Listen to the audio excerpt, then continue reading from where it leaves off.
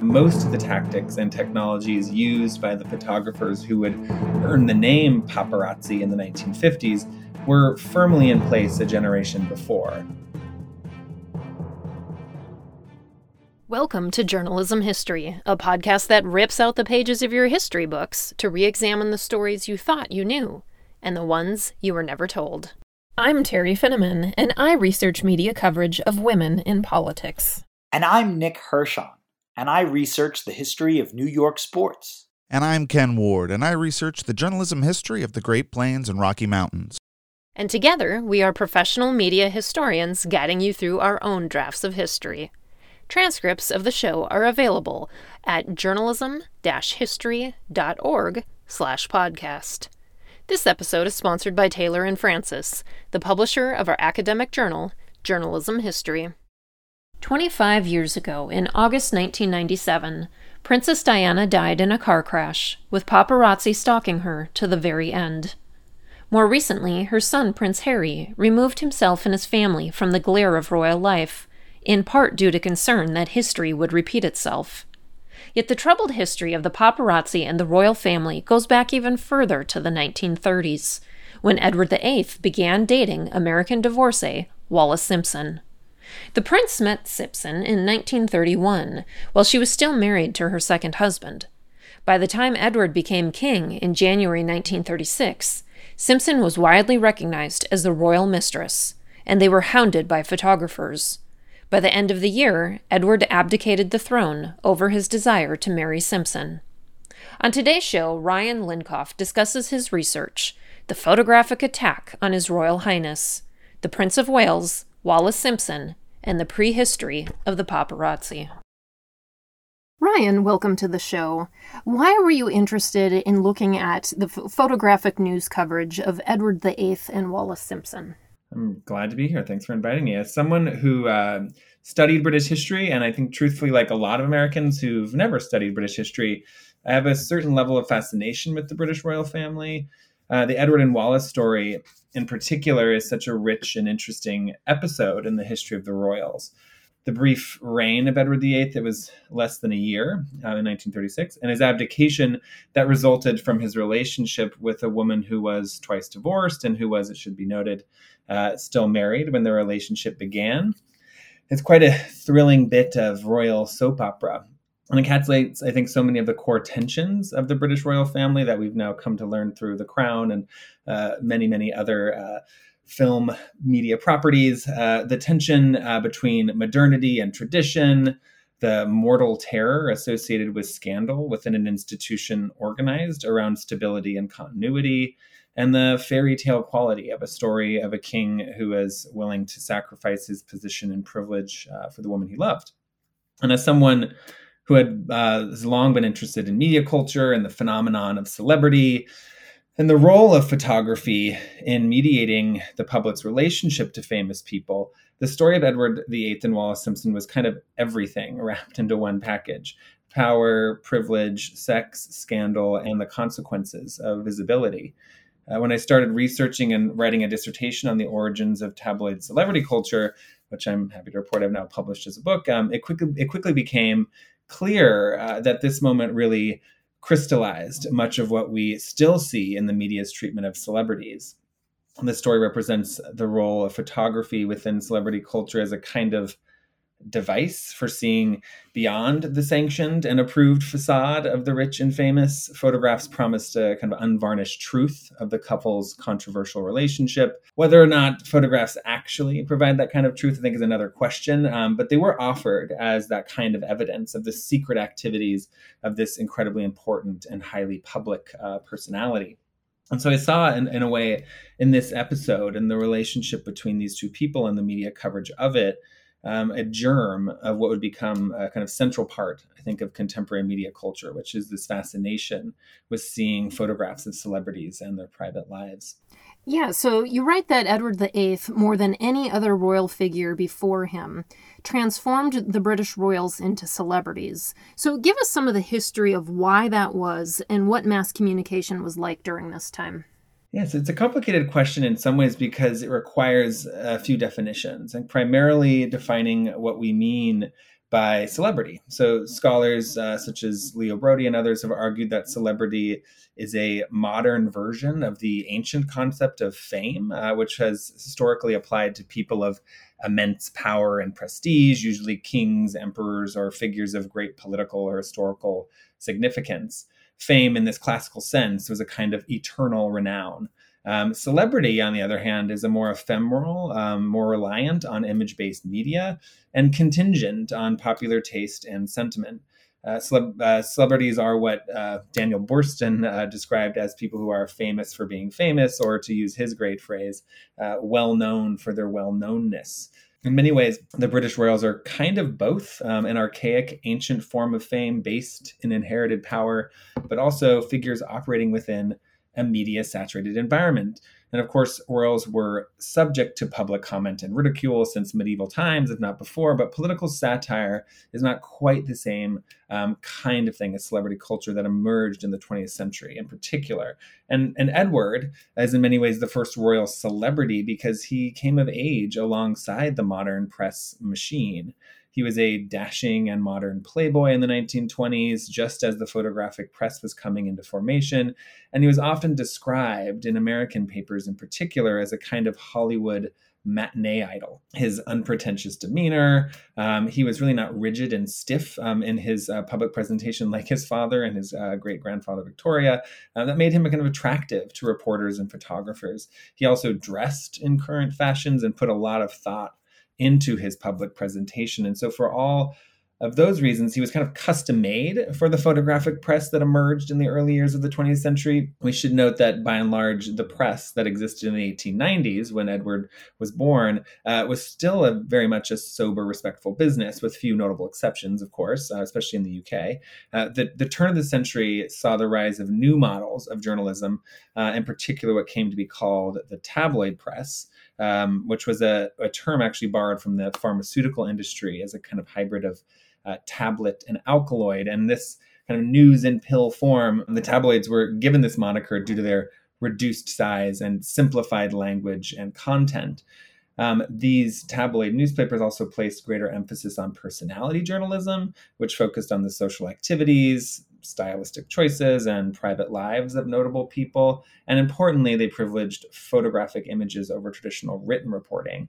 So Edward, in a sense, grew up alongside this new kind of reporting. And by the 1930s, when the scandal of Edward and Wallace broke, photographic journalism had emerged as a major cultural force. So that's all to say he kind of came to maturity at the same moment as a lot of the media kind of mechanisms that we now take for granted. Listeners nowadays are very familiar with the role of the paparazzi with the royal family, especially with Diana, and now with Prince Harry's concerns about safety, making even more recent headlines. So tell us more about the early history of the paparazzi. In many ways, in this moment, it was very similar. My book kind of makes the argument that most of the tactics and technologies used by the photographers who would earn the name paparazzi in the 1950s were firmly in place a generation before. So cameramen gathered in large numbers in front of courthouses, at private parties, aristocratic weddings, debutante balls, elite resort destinations, and other events that attracted celebrities. And the image of the aggressive, violent mob of photographers was already a caricature by the 1920s and 30s. So it's also important to note that most press cameras were medium format reflex cameras at this time, so they were not small, which meant that having a camera in your face was really quite obtrusive. And also in this period, new technologies kind of changed the field. The advent of the flashbulb, for example, allowed photographers to move into spaces that would have been impossible before because they were just too dark to photograph. And the blinding flash of the bulbs was truly startling and caused temporary blindness in those who were photographed. And there were also complaints that the cameramen were discarding their bulbs carelessly because once they made one photograph, one flash, it was useless. They would kind of throw them into these what were described as these kind of heaps of shattered and discarded glass. In one instance, there was actually an example of them doing this at a primary school. So there were children around all the broken glass. Some cameramen experimented with telephoto lenses, which were invented as a device for war surveillance. And one photographer that I wrote about, James Darche, became famous for his tactics of disguising himself to gain entrance to exclusive parties and then jumping out to take photographs and running away with his prize image. The introduction in the late 1930s of what were called then miniature cameras, what we would now call 35 millimeter film cameras, helped push these tactics of so-called invasive photography even further, given that the cameras could be much more effectively concealed. And all of this really led to debates in the press and eventually in Parliament and in the courts about the limits of press intrusion into private life. And these debates helped forge some of the modern language of privacy rights, in fact. So tell us a little bit more about the photographers of the time and their strategies for covering Edward. You mentioned a few of them by name, including Stanley Devon, whom you called one of the crafty photographers following the couple around. Yeah, so as Prince of Wales, and remember it's kind of Edward had many titles, Prince of Wales, Edward VIII, and then the Duke of Windsor. So as Prince of Wales, before he became king, he was kind of constantly swarmed by photographers, really as early as the 1920s in public settings. And this really became part of his daily experience, and one that he wrote about with a considerable amount of frustration and even pathos. And when it came to covering the relationship of Edward and Wallis, photographers did basically everything they could to get photographs of the pair together. The news of their relationship was widely known by at least 1934. The abdication was 2 years later. And photographs from the UK, but also from around the world, photographers, from the UK and also from around the world, tracked them down in their various excursions together to capture images for publication. A number of press photographers of the era published memoirs and autobiographies in which they bragged of their achievements, which often included hunting down images of Edward. He was a kind of key subject for most photographers of the moment. While these photographers may have exaggerated to some degree, their stories are corroborated in the reports of members of the royal family and the security detail.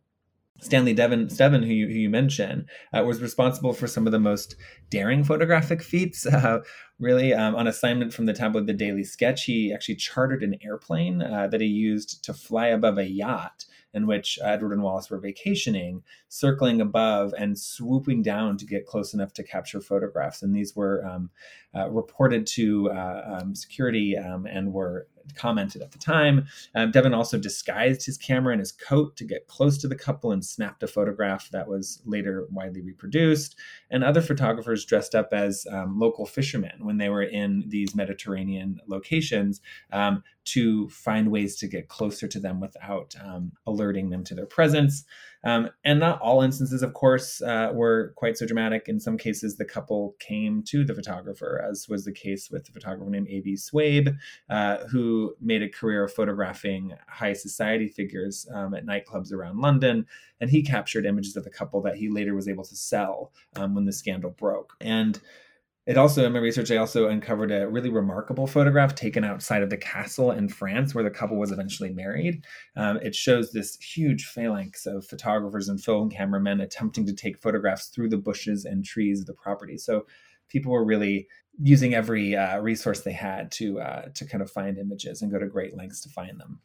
You note in what seems almost unbelievable today, given the notoriously rowdy and invasive reputation of the British tabloids, nearly every British newspaper refrained from reporting on the relationship until a few days before the abdication was announced.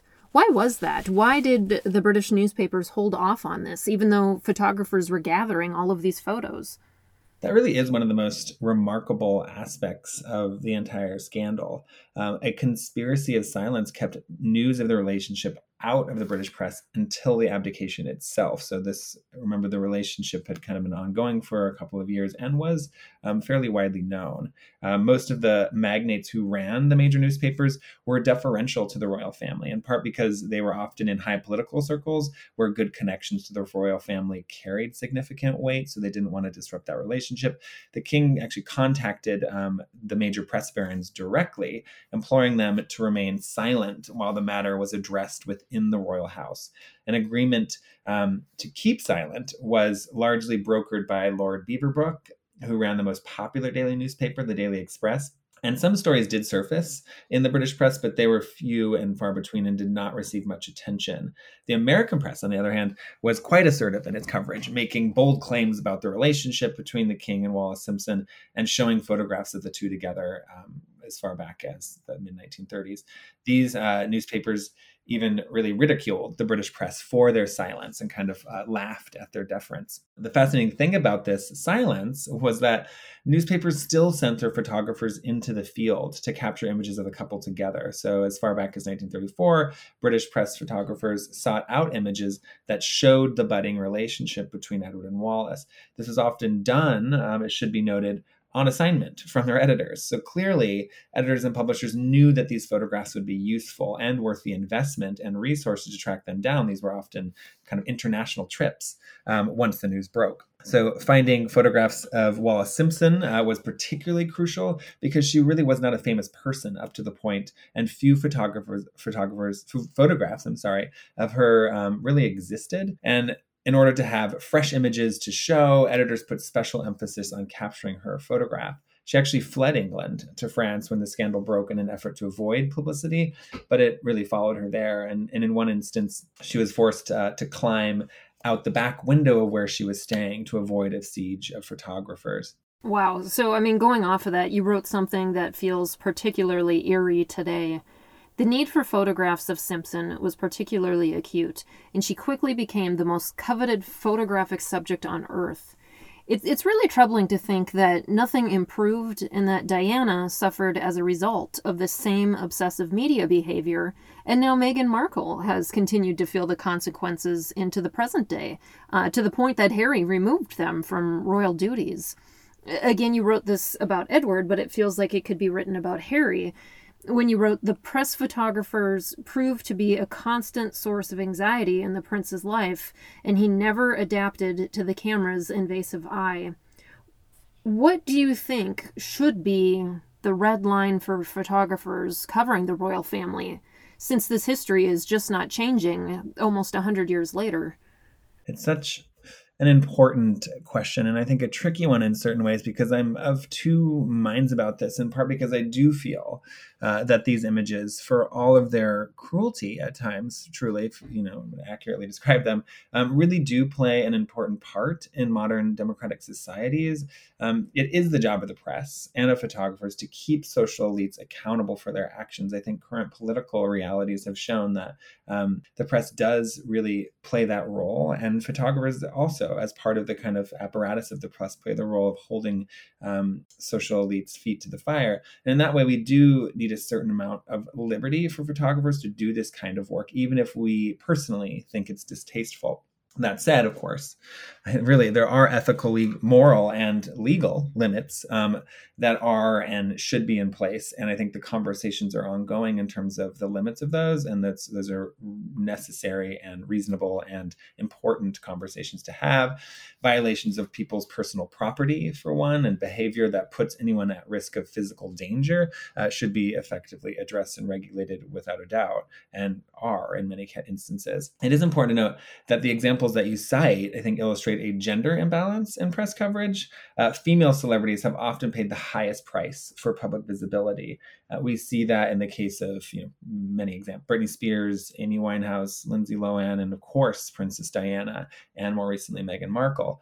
The reasons for this are legion, I'm sure, and would deserve their own kind of podcast, rooted in part in misogyny and the ease with which the media objectifies women and commodifies their private lives. And many female celebrities have expressed their feelings of terror when facing down a horde of larger, almost exclusively male photographers who have very little respect for personal space. So those are all really important concerns to keep in mind. And I think the way in which gender inflects these concerns is important. And I think Markle's case is particularly significant in the ways in which it shows how race and gender interact within the space of media coverage and photographic attention. So the vile ways in which the British tabloids treated her and reported about her family life and racial background certainly compounded the anxieties and fears that all royals have faced in the face of the press and the paparazzi. So there are many concerns, and there's been a number of ongoing discussions in British political discourse in Parliament, even kind of looking into these behaviors and tactics and starting to formulate more rigid rules around the limits of access. And then you've mentioned a book a few times. Go ahead and tell us the name of your book and a little bit more about it. Yeah, so it was started as a dissertation. It came out in 2018. It's now available as a paperback through Routledge. It's called Public Images, Photography, Celebrity, and the Birth of the Tabloid Press. So it really looks at the origins of tabloid reporting, specifically tabloid photographic reporting around celebrities and the kind of tensions between public life and private life. And then this is a question that we ask all of our guests. Why does journalism history matter?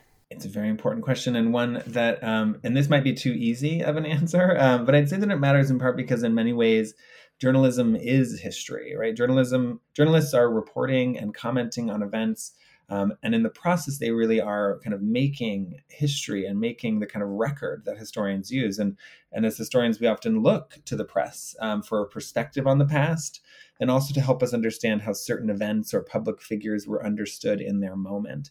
It's not an overstatement to say that journalism encapsulates the cultural moment and provides an endless well of information for future generations interested in the past. And I think this is even more true in a certain sense in the present moment, when the boundaries between journalism and personal expression are increasingly blurred on social media channels like Twitter and other places. All right. Well, thank you so much for joining us today. Thank you. Thanks for tuning in, and be sure to subscribe to our podcast. You can also follow us on Twitter at JHistoryJournal. Until next time, I'm your host, Terry Finneman, signing off with the words of Edward R. Murrow. Good night, and good luck.